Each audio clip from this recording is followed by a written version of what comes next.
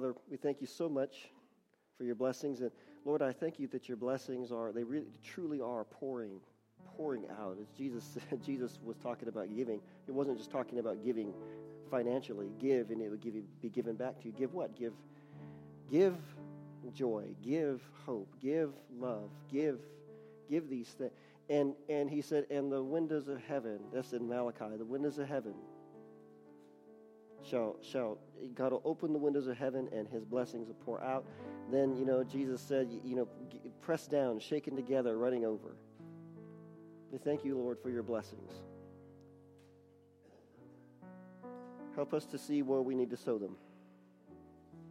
And I thank you, Lord, and praise you. I ask that as we open the word together, you help me to speak it out, to articulate it the way you desire it to be spoken. Help my tongue be the pen of a ready writer, as the word said. I thank you and I praise you. And in Jesus' name, amen. Well, we do have the kids with us this morning. I think that I was ill-prepared. Barbara gave me plenty of warning and announcement, and I was like, oops, I really dropped the ball on this one. So, kids, I'm sorry. I don't have questions for you. Did he say that was okay? Blessing, okay. I received that. He's like, blessings on you, Pastor. Thank you, I need it. So I do have one announcement before we get into this. So this year we're not going to do Fall Fest because of the protocols and everything in place. And what we decided to do instead is to pour more into Operation Christmas Child this year, because that is an powerful outreach around the world. People get, lots of kids get saved. And then what's been happening is that there have been new churches springing up all over the place just because of these kids that receive these boxes from people, and believers give them letters of encouragement. And what happens is that after that, the kids can come back and they go through just a simple teaching about how to receive Jesus as Savior. And so there are churches springing up all over the world as a result of this. So this is a very powerful ministry.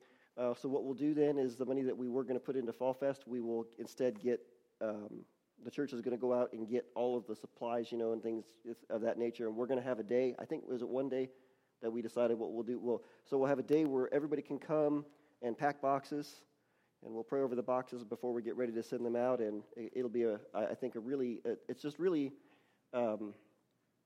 in my heart, I feel it'll be extremely successful. God will really bless it. Of course, anybody can get boxes on their own. I mean, you can buy stuff on your own, pack your own boxes, bring them, or do both, whatever you want to do. If you want to pack your own boxes and bring them, or pack boxes and bring them and come and help stuff the boxes that we're going to do. Tim has volunteered that if anybody wants any information on that, to contact him, and he will get information. He's been doing it for a long time. Tammy can't take it on this year. She's got a lot of other stuff going on, so Tim's going to head that up.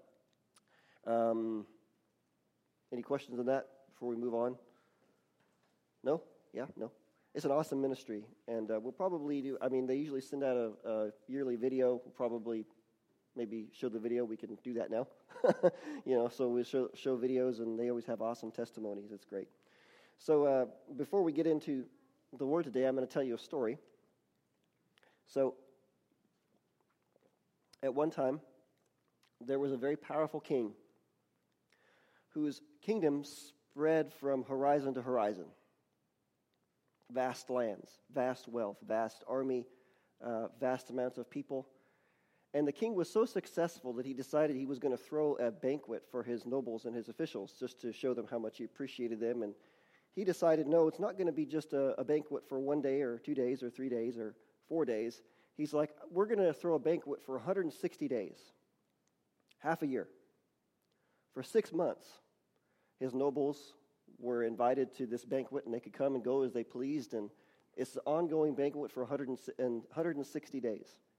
And then at the end of the 160 days, the king decided, it's not enough to show my appreciation just to the nobles, but I'm also going to show my appreciation to the common people.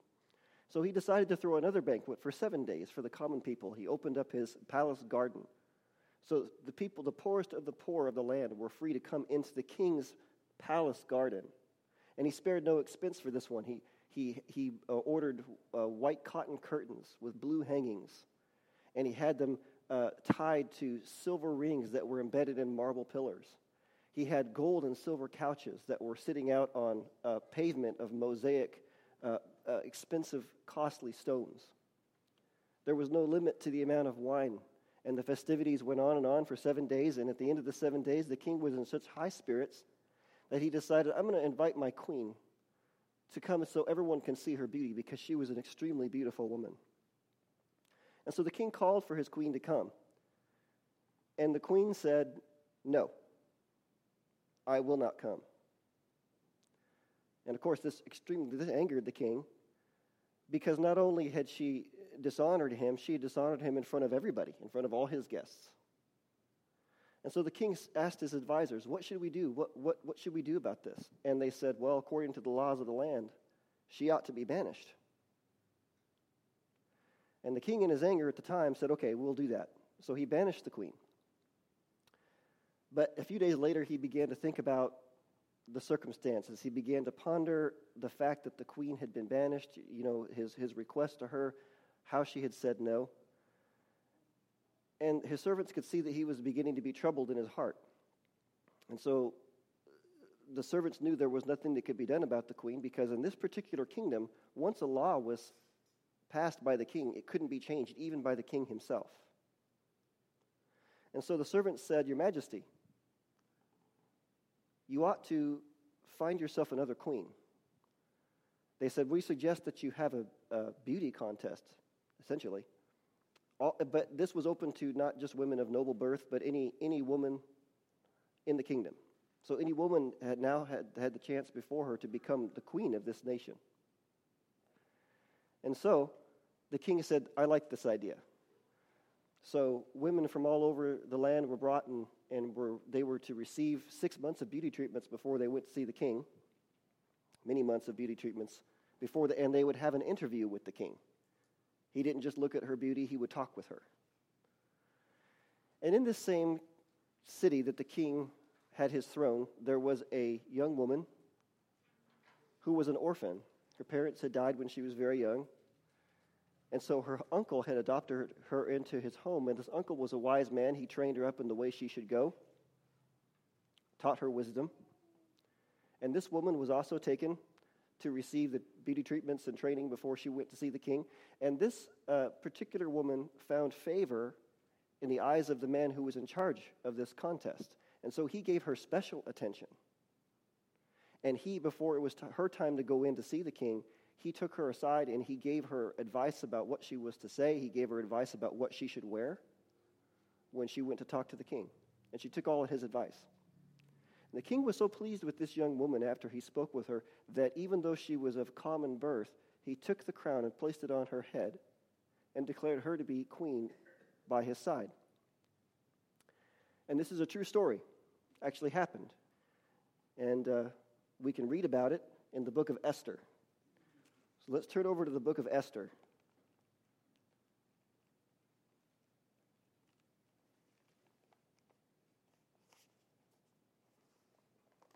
Assuming I can find the book of Esther.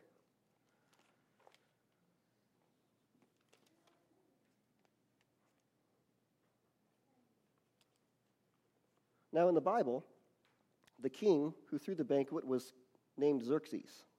How would you like to be named Xerxes? He was the king of Persia, and the young woman was Esther, whose Jewish name was Hadassah because she was a Jew. And her uncle Mordecai was the uncle who had adopted her into his home and taught her so well. And this story was setting the stage for how God was going to deliver his people from an enemy that no one even knew about yet, that was working behind the scenes. So we're going to pick this up in Esther chapter 3, verse 1. It says, sometime later, King Xerxes promoted Haman, that's the villain, by the way, Haman, son of Hammedatha, the Agagite, over all the other nobles, making him the most powerful official in the empire. All the king's officials would bow down before Haman to show him respect whenever he passed by, for so the king had commanded. But Mordecai refused to bow down or show him respect. Then the palace officials at the king's gate asked Mordecai, why are you disobeying the king's command? They spoke to him day after day, but still he refused to comply with the order. So they spoke to Haman about it to see if he would tolerate Mordecai's conduct, since Mordecai had told them that he was a Jew. So Mordecai is Jewish. This is Esther's uncle, Mordecai. So he's the uncle of the queen. Verse 5 says, when Haman saw that Mordecai would not bow down or show him respect, he was filled with rage. He had learned of Mordecai's nationality, so he decided it was not enough to lay hands on Mordecai alone. Instead, he looked for a way to destroy all the Jews throughout the entire empire of Xerxes. So this man, Haman, this villain, definitely has some anger issues, I think. He wants revenge on Mordecai, but revenge on one Jew is not enough. No, he wants to wipe out Mordecai's entire race. This is a man who needs to do a better job of reining in his thoughts. Because Haman wants to destroy all of God's people, all the Jews. Is this a problem? Take a minute to put yourself in their situation. Imagine if you found out there was someone out there who wanted to put your entire family in jail. Not just you. This person wants to take your entire family and throw them in jail because they don't like you. And then you find out that the sheriff is going to let him do it. Would you feel kind of nervous? Well, this is worse because he wants to annihilate all of them. He wants to kill them all. So what happens is Haman comes up with this plan, and he goes to King Xerxes and he says, there's a people in your empire that don't follow your rules. They separate themselves from everybody else. And he tells the king, since they don't follow the rules, it's best not to let them live. And then Haman tells the king that if they're destroyed, he'll put 10,000 sacks of silver into the king's treasury. Now remember that King Xerxes had a huge empire. Haman didn't tell him which people that he wanted to destroy. So the king just went ahead and told Haman, okay, go ahead and do it. So Haman put this into a letter and sent it all throughout the entire empire. There's a certain day that we're going to kill all the Jews. And anybody who kills the Jews can take their property. That was their incentive to do it. And so then he sealed these letters with the king's signet ring. That way everyone knew who it was from. They knew that it had the king's seal of approval behind it. Now remember, I mentioned earlier that in that empire, once a law was made, no one could change it, not even the king. Even if the king wanted to, he couldn't change the law. So this seems like an impossible situation. But God makes the impossible possible. You know, when God told Dallas Jenkins to start filming The Chosen, which is a show I really like, and I really think God's going to use powerfully in this time. When God told him to make this show, he told God, I don't have the money to do this. And through a series of events, God kept reminding him about the loaves and the fish. And then God told him, I do impossible math. God always has a plan to help you succeed. You just need to keep your heart and your thoughts close to him. And step out in faith even when God's plan seems hard or doesn't make sense. Sometimes God's plans don't seem to make sense. Actually, that's usually the way it is. So let's go ahead and read more of the story here. Look at chapter 4. We'll start in chapter 4 with verse 1. It says, when Mordecai learned about all that had been done, he tore his clothes, put on burlap and ashes, and went out into the city, crying with a loud and bitter wail. This is an outward expression of grief, because he's found out that Haman's planning on killing all the Jews. He went as far as the gate of the palace, for no one was allowed to enter the palace gate while wearing clothes of mourning. And as news of the king's decree reached all the provinces, there was great mourning among the Jews.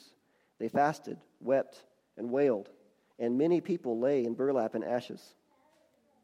When Queen Esther's maids and eunuchs came and told her about Mordecai, she was deeply distressed. She sent clothing to him to replace the burlap, but he refused it. Then Esther sent for Hathach, one of the king's eunuchs who had been appointed as her attendant. She ordered him to go to Mordecai and find out what was troubling him and why he was in mourning. So Hathach went out to Mordecai in the square in front of the palace gate. It's good to note this. I mean, she doesn't know. She doesn't know why he's in mourning. So if you found out that a close relative of yours was in such deep grief, you would, what's going on? You know, we want to find out what's happening. So verse 7 says, Mordecai told him the whole story, including the exact amount of money Haman had promised to pay into the royal treasury for the destruction of the Jews.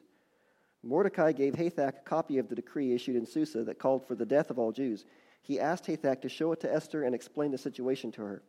He also asked Hathach to direct her to go to the king to beg for mercy and plead for her people.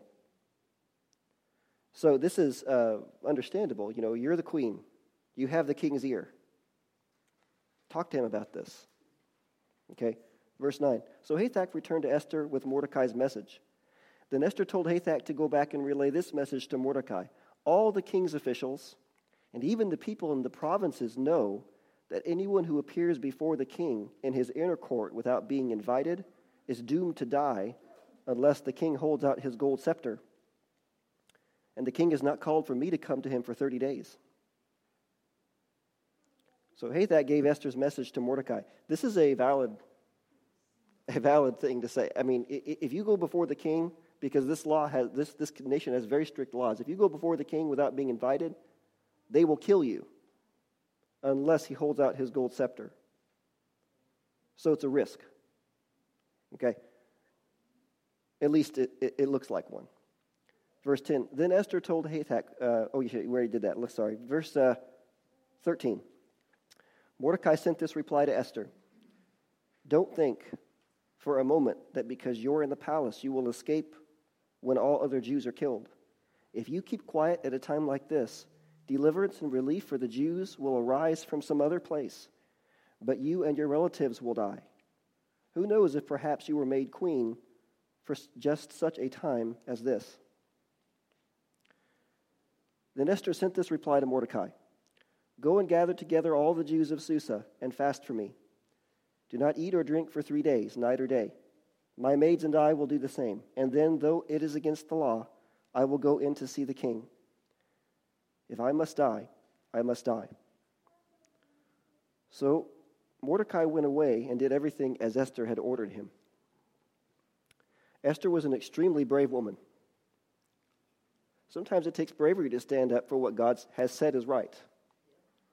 See, it's popular today for people to just sort of swallow whatever they hear people saying is right. I mean, we see this all the time on Facebook. Someone makes some comment. Oh, well, and then everyone jumps on board. Oh, they're right. Sounds good. But did we take the time to look past the surface or examine it in the light of God's word and say, no, I'm sorry? See, most people are fine with the Bible as long as it doesn't disagree with them. But when the Bible disagrees with what is popular, people start to say it's outdated. It's old, 2,000 years old. And it's not easy to reply with the words, sorry, but God's word is never outdated. But it's the truth. And the reason I bring this up is because Esther is the only book of the Bible that doesn't mention God. It does not mention God once. In this book, no one talks about God, no one prays, no one worships. And yet all throughout the book, you could see God's invisible hand moving and working things out. In fact, God is so important to this story that many people who read it don't even know that God's not mentioned in it. I didn't know when I first heard about it, and I went back and read, sure enough, God's not mentioned in this book. God did it this way on purpose, because he is the author of the Bible. And the reason is to give us, and this is what I believe, the reason is this gives us a glimpse of what our lives must look like to people who don't know God. How many of you here, you've had something happen in your life that was such a distressing thing that you knew that it was God who pulled you out? Could not have been any other way. It was God. In your heart, you just know there's no other way. Afterwards, did God make a big deal about him being the one that did it? Now think about other people that knew you at the time, okay, that who didn't know God. They had no outward evidence that it was God who did something for you, did they? Unless it was a miraculous delivery. Supernatural unless there was some kind of visual, God's glory, God expressing something supernatural. If it was something that was understated, they wouldn't have any evidence, right? This is especially important for the day we're living in because there are a lot of academics out there who will tell us that our belief in God is just a fairy tale. But there were events that happened in my life that could have only been God, and no one can convince me otherwise. In my 20s, one time I was stepping off a curb in Home Depot parking lot, It was a peaceful day. There was no sound of cars even, really. And so I was just looking at the ground. I was absorbed in my thoughts, and I was stepping off the curb, and then suddenly a voice spoke one word in my heart: stop. I pulled my foot back, and I stopped, and just then this big pickup truck drove by at about 40 miles per hour. I mean, just right next to me. That was God's voice. If he hadn't spoken, I would not be standing here right now. So think about this, though. To someone standing by who saw it, there was no outward evidence that God had spoken to me. Are you with me? So unless I told them what God did, how would they know? They wouldn't. And so God not being mentioned in the book of Esther reminds us of the perspective of people who don't know him. Because that's not something that we think about a lot as believers. A believer believes. So as a believer, it's, we often don't consider that other people might have no evidence of God. Okay? How can they unless someone introduces them to God? Now, that was just one example from my life. There are many others from my life, and I'm sure many of you have examples. But that time in my life, it just like all the times in our lives, it was the invisible hand of God that moved on my behalf. We as believers, we read the Bible, and all the way through we are instructed about who God is, what he is like, and why he does what he does. Not always easy to decipher. Sometimes even people who have been believing God for years are like, why did you do this? This was different. But God's a complicated person. It takes years to get to know him and all his motives.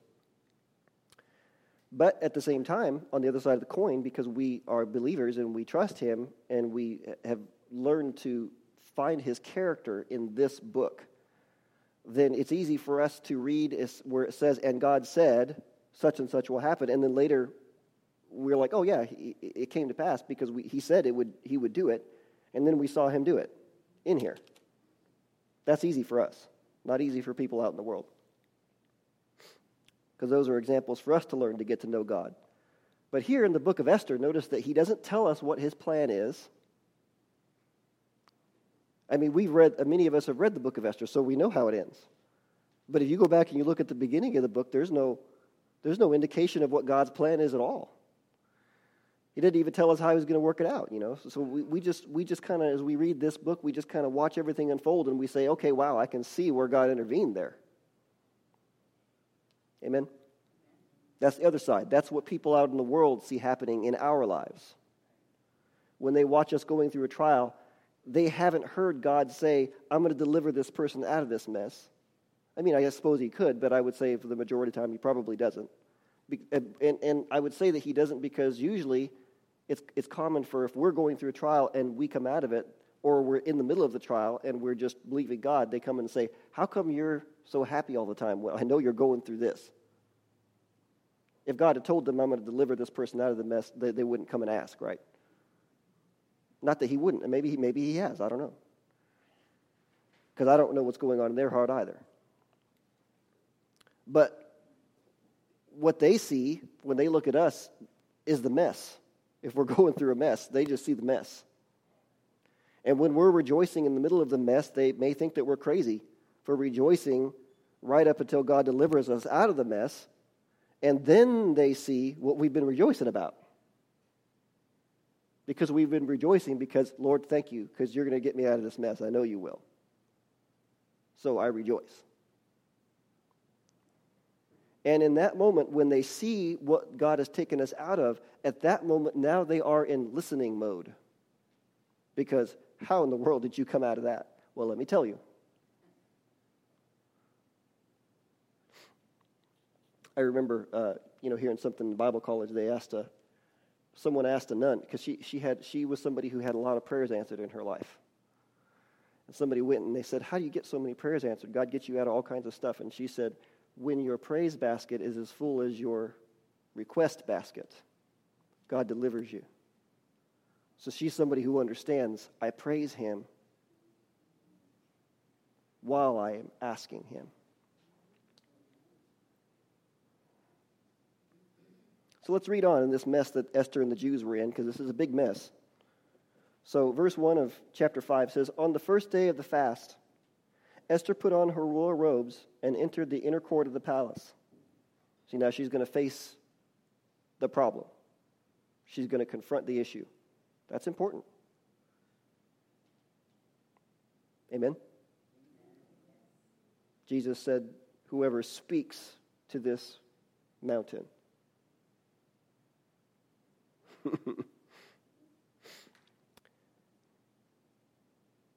So it says, on the first day of the fast, Esther put on her royal robes and entered the inner court of the palace, just across from the king's hall. The king was sitting on his royal throne, facing the entrance. When he saw Queen Esther standing there in the inner court, he welcomed her and held out the gold scepter to her. So Esther approached and touched the end of the scepter. Then the king asked her, "What do you want, Queen Esther? What is your request? I will give it to you, even if it is half the kingdom." Now, this is a really good picture of the way most people think approaching what approaching God must be like. Many people who don't know him very well. They get nervous about approaching God, even Christians, because they don't know, I don't know the proper way to talk to him, or I just don't know how, or they're just afraid of him. And you know, Esther was afraid to approach the king, even though he was her husband, and because the laws were so harsh. She also came from such a humble background. You know, think about that. She's an orphan. She's lost her father and mother. You know, she comes from a common birth. You know, I mean, how many ordinary people out in the world think God could never use me? I'm not special. I don't come from a rich family. Look at all the bad things I've done. Have you ever felt like that? I have. But in this story, we learn that God will use anyone who has the courage to trust him. And from Xerxes' reaction, we get the idea that he would never expect Esther to be afraid of that law. He's like, come on. You know, they did a movie about this a while back, and they made it such a tense moment where she was running in, and the king was, "Oh no," and the guy had his sword, and the king was like, "Scepter," you know. But the truth is that he saw her in the court out there, and he said, "Come on." She's his queen, and he's happy to see her, whether she's invited or not. I mean, there are times when we're doing service here, and it's like I feel in my heart that God is opening up the floor for anyone who wants to come down and pray. But the truth is that the floor is always open. But God still retains the right to formally invite people, but you don't need a formal invitation. You understand what I'm saying? He can tell you, "I want you to spend some time with me," but that doesn't mean that you can't go to him anytime you want to. That's the beauty of our covenant. Because he can initiate, he can say, "I want you to come," but you could also tell him, "I want to come," and he'll say, "Good, come on in." That's grace. And favor. So, you know, in the same way, God's happy when his people come into his presence. He's not interested in turning them away. You could put it that way.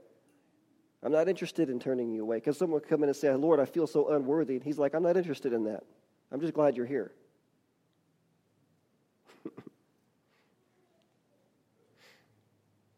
And he certainly doesn't want us to be afraid. And the Bible likens the church to a bride of Christ.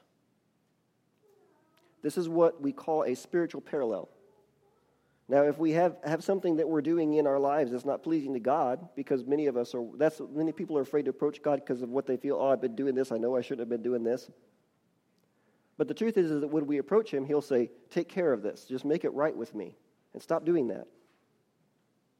That is God's desire. His desire is not to distance himself. He always seeks reconciliation. I mean, right in the very beginning of the Bible, when Adam and Eve sinned, what's God do? He comes looking for them in the garden, calling out to them. This is God's heart. Amen. So yeah, if I've got something in my life that's not pleasing to him, he'll say, "Stop that." And I say, "Okay." And now we move on with our relationship. Amen? He's not going to execute us. Being executed is the very thing that Esther was facing, okay? But she didn't let that stop her from doing what she could to help her people.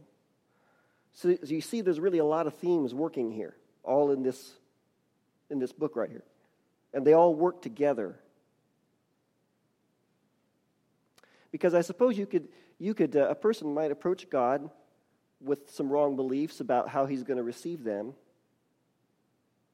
but he's just happy they're there. And then over time, they'll start to say, oh, wow, when I approached God in fear, I really shouldn't have done that. But that's just learning. See, to God, it's like, I just want you here. Anyway. Verse 4. And Esther replied, this is after the king's welcomed her, and said, I'll give you half the kingdom. What do you want? And Esther replied, if it please the king, let the king and Haman come today to a banquet I have prepared for the king. The king turned to his attendants and said, tell Haman to come quickly to a banquet, as Esther has requested. So the king and Haman went to Esther's banquet. While they were drinking wine, the king said to Esther, now tell me what you really want. I love that. God will do that too. God knows what you want, but he'll tell me what you really want. I've had him tell me before, I've gone to him and to ask him for something that I know I could ask for. And I'm kind of hemming and hawing around. You've ever done this with God? You're like, God, if it, I don't know. And I've had him say, just ask. Just spit it out. Okay? So he says, now tell me what you really want. What is your request? I will give it to you, even if it is half the kingdom. He meant that, by the way. Esther replied, this is my request and deepest wish. If I have found favor with the king, and if it pleases the king to grant my request and do what I ask, please come with Haman tomorrow to the banquet I will prepare for you. Then I will explain what this is all about. Now, lots of people wonder why Esther gave 2 banquets instead of 1, so they've concluded that Esther must have been afraid to speak up at the first banquet.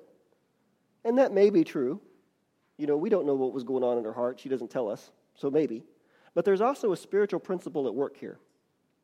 A law that God set in motion at the beginning. That law is called sowing and reaping. Okay? If you plant or sow apple seeds, what kind of trees are you going to get? Apple trees. If you sow orange seeds, you plant orange seeds, what kind of tree are you going to get? Orange trees. Well, the law of sowing and reaping doesn't just work for things that we can see, it also works for things we can't see. If I yell at someone, I'm planting anger, what will I get back? Anger, usually, unless they break that cycle by responding in love, which is what Jesus told us to do. But Haman has no intention of walking in love toward the Jews, so what's he sowing? He's got this evil plan, and he's not doing it out in the open.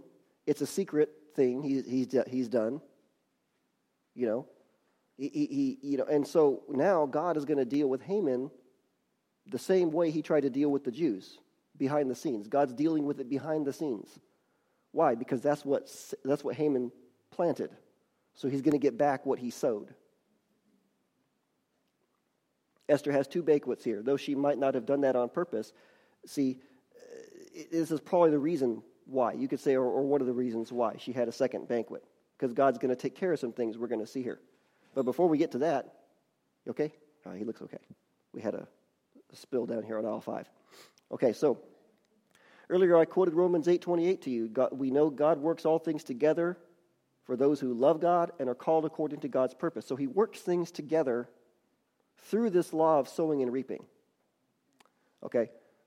Notice it said all things. He works all things together. That means even the plans of the enemy, which are meant to do you harm or loss. Okay? Eventually, those plans of the enemy, they must yield to all things working together for the good of those who love God and are called according to his purpose. They must yield because God works all things together. No matter what thing the enemy tries to throw in our way, God's like, I can take that and work that for good. Your ultimate good. If you love God and are called according to his purpose, that is. But know that if you love God, you are called. Of course, you're called to salvation even if you don't love him.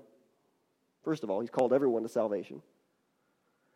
But if you're not sure that you love God and you're just not sure, well, I don't know about this loving God thing. Well, treat him with love and you will be showing him love. Amen. Don't be afraid to approach his throne and discuss these things. Lord, I've got this plan, my plans have got messed up, or suddenly this thing has come into my life and it's bringing loss, it's bringing poverty, it's bringing sickness, whatever. God's like, we can work that. And he'll always allow you into his presence to discuss these things. This is the age of grace. Amen. So this idea of God working to ultimately bring everything together so that it will be good is the other principle that's at work here. Let's continue at verse 9 in chapter 5. Haman was a happy man as he left the banquet. But when he saw Mordecai sitting at the palace gate, not standing up or trembling nervously before him, Haman became furious. However, he restrained himself and went on home. Then Haman gathered together his friends and Zeresh his wife and boasted to them about his great wealth and his many children. He bragged about the honors the king had given him and how he had been promoted over all the other nobles and officials. Then Haman added, and that's not all. Queen Esther invited only me and the king himself to the banquet she prepared for us, and she has invited me to dine with her and the king again tomorrow. Then he added, but this is all worth nothing as long as I see Mordecai the Jew just sitting there at the palace gate. Here's another thing that we need to consider. This guy's got, even though it may be ill-gotten gains or whatever, but he's received honors from the king. Why can't he just be happy with that? Why does it count as nothing just because of this other guy? Why is he allowing this guy to stop him from being happy and blessed? That's just something to think about. Now, Haman's wife then, after this, she comes up with this plan to get rid of Mordecai. She figures, well, we'll just get rid of Mordecai and then Haman will be happy. And she figures the king really likes Haman, so that he'll probably do Haman a favor if he asks. And she tells Haman to ask the king to have Mordecai executed. Just ask the king to have him executed. He'll probably do that for you. These people are trying to sow a lot of death, aren't they? It might not work out so well for them in the end because death is not God's purpose. Death is something that came into the earth because of sin. At the beginning of chapter 6 is where we see God's behind-the-scenes plans start to fall into place. How many of you know God does work behind the scenes? Quite a bit. Quite a bit. So let's look at verse 1 here in chapter 6. It says, that night the king had trouble sleeping. I wonder why. So he ordered an attendant to bring the book of the history of his reign so it could be read to him. I think that's funny. Read me a story about things that I've done. That'll make me sleepy, right? I'll be able to sleep now. In those records, he discovered an account of how Mordecai had exposed the plot of Bigthana and Teresh, two of the eunuchs who guarded the door to the king's private quarters. They had plotted to assassinate King Xerxes. So it's like, wait a minute. This is something that's recorded in here, but we didn't read it. But there was these two guards that used to stand watch at the king's private chambers, and they decided they were going to kill him. They're going to assassinate the king. Well, Mordecai found out about it and told Esther. And so Esther had an investigation mounted, and they found out, yeah, sure enough, these guys were going to assassinate you. And so they took them out, and they were removed. And so the king's life was saved. And now the king's finding out, Mordecai saved my life. Okay, so now it says in verse 3, what reward or recognition did we ever give Mordecai for this? The king asked. I want to reward this guy. Okay. His attendants replied, nothing has been done for him. Okay, now stop right there. So the king suddenly remembers this time, Mordecai saved my life. And this is, again, the same Mordecai, Esther's uncle, who Haman's about to go ask the king to execute. Is it a good idea to ask the king to execute someone who saved the king's life?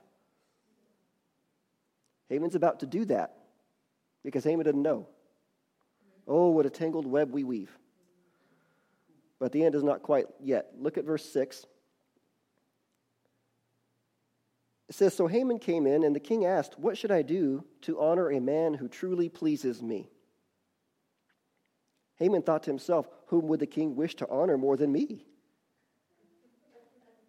So he replied, if the king wishes to honor someone, he should bring out one of the king's own royal robes, as well as a horse that the king himself has ridden, one with a royal emblem on its head. That doesn't mean much to us, but this is a big deal to these people. Okay, let the robes and the horse be handed over to one of the king's most noble officials, and let him see that the man whom the king wishes to honor is dressed in the king's robes and led through the city square on the king's horse.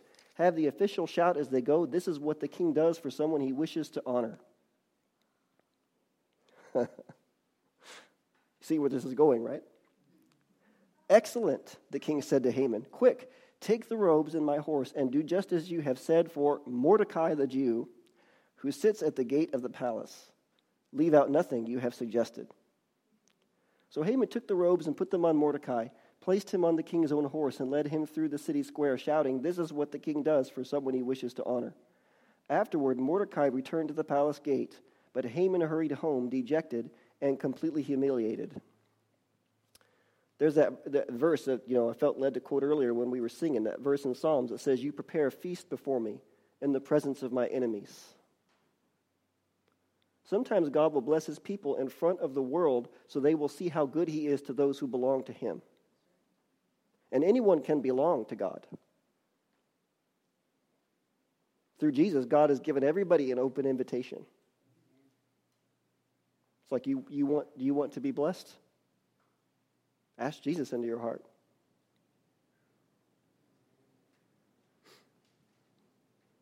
Verse 13. When Haman told his wife Zeresh and all his friends what had happened, his wise advisors and his wife said, since Mordecai, this man who has humiliated you, is of Jewish birth, you will never succeed in your plans against him. It will be fatal to continue opposing him. While they were still talking, the king's eunuchs arrived and quickly took Haman to the banquet Esther had prepared. Chapter 7. So the king and Haman went to Queen Esther's banquet. On this second occasion, while they were drinking wine, the king again said to Esther, tell me what you want, Queen Esther. What is your request? I will give it to you, even if it is half the kingdom. Queen Esther replied, if I have found favor with the king, and if it pleases the king to grant my request, I ask that my life and the lives of my people will be spared. For my people and I have been sold to those who would kill, slaughter, and annihilate us. If we had merely been sold as slaves, I could remain quiet, for that would be too trivial a matter to warrant disturbing the king. Who would do such a thing? King Xerxes demanded. Who would be so presumptuous as to touch you? Uh-oh. Esther replied, this wicked Haman is our adversary and our enemy. Haman grew pale with fright before the king and queen. Then the king jumped to his feet in a rage and went out into the palace garden. Haman, however, stayed behind to plead for his life with Queen Esther, for he knew that the king intended to kill him. In despair, he fell on the couch where Queen Esther was reclining, just as the king was returning from the palace garden.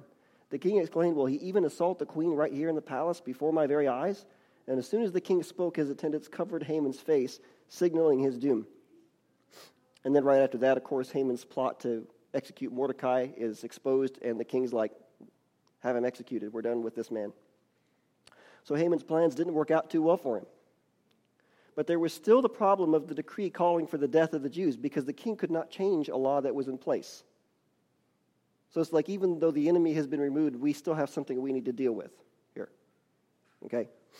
So the king, even though he couldn't change the law, he gave his signet ring to Mordecai. That's representing his full authority. He said, you can't change the law, but write whatever law you want. Tell the people whatever you want. So a new law had to be made, giving the Jews the right to defend themselves if anyone tried to harm them. See, before they had no right to protect their lives. Now they can protect their lives. Okay? So even though the law working against God's people couldn't be done away with, it could be thwarted. God essentially did the same thing with the law of sin and death.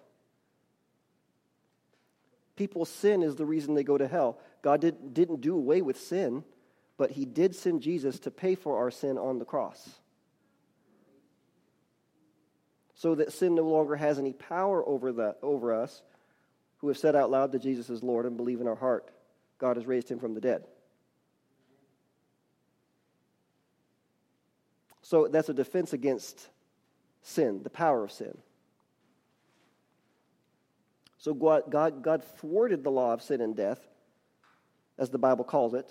The Bible actually calls it the law of sin and death that works against people, works against mankind. And God made a way that that law could be thwarted. See?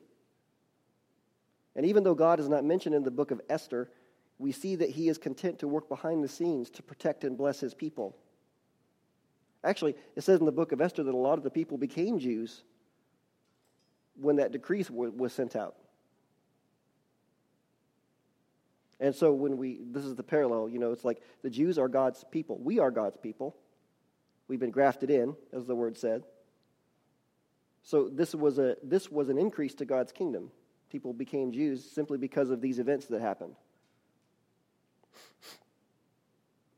But see that God working that out doesn't mean that we can just sit back and expect God to do everything for us. You notice that Mordecai and Esther had to do some things as well. Amen? God put Mordecai into a position to save the king's life, which ended up, God worked it out so that there was this this foreshadow, if you will, of God, blessing Mordecai publicly instead of Haman. But if Mordecai had just sat back and done nothing, the king wouldn't have been there to reward him later on. Would have been dead. God put Esther into a position to become the queen of the Persian Empire. She was in a position to talk to the king about saving her people. But what if she hadn't gathered the courage to do it? Mordecai told her that if she didn't, he was sure that deliverance would come from elsewhere because God was going to deliver his people no matter what. But he calls people and it's up to them to respond. They don't respond, he's like, okay, then how about you? Because he could work it out anyway. Deliverance didn't have to come through the queen. He could have worked it out a different way. But the fact is that God wanted to use her to do it.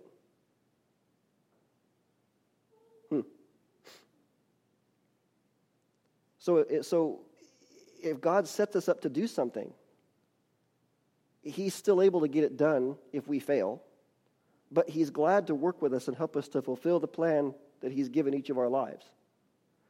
I talked to a worship leader one time, and he's a pretty talented worship leader.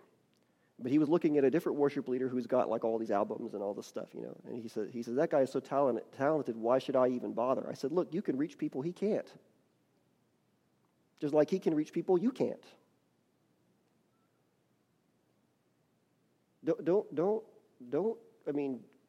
Understand that God wants you to do this, and he's with you, and he will help you.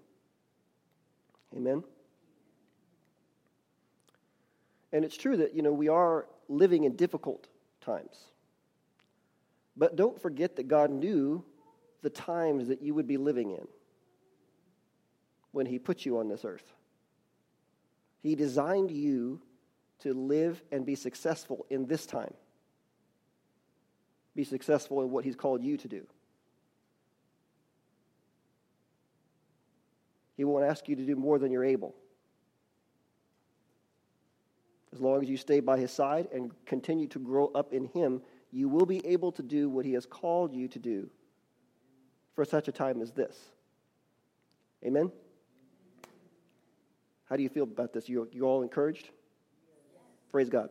All right, let's pray. Father, thank you so much for the encouragement you give us in your word and the fact that you show yourself time and time and time again to be faithful.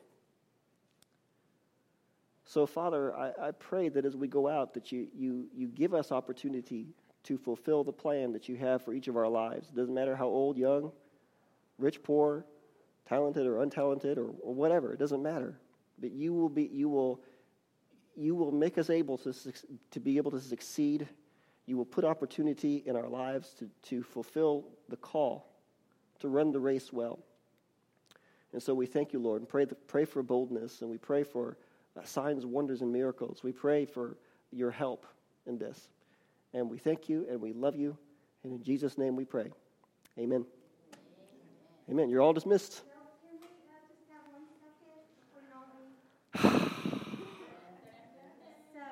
use the, and you want to stand on this side so you can be in the shot. I'm sorry, Rosie, but that's the rules. Rules are rules. Okay, so...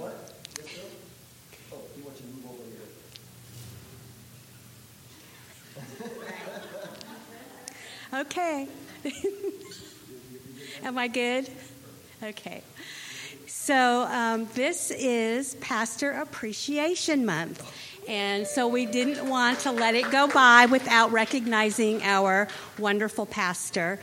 And so about 5 years ago, we were blessed to be able to have Pastor Phil agree to become our pastor. And along with him, his wonderful family, Tammy and Chloe, Samuel, and Isaac, and we're so happy that they are part of our family.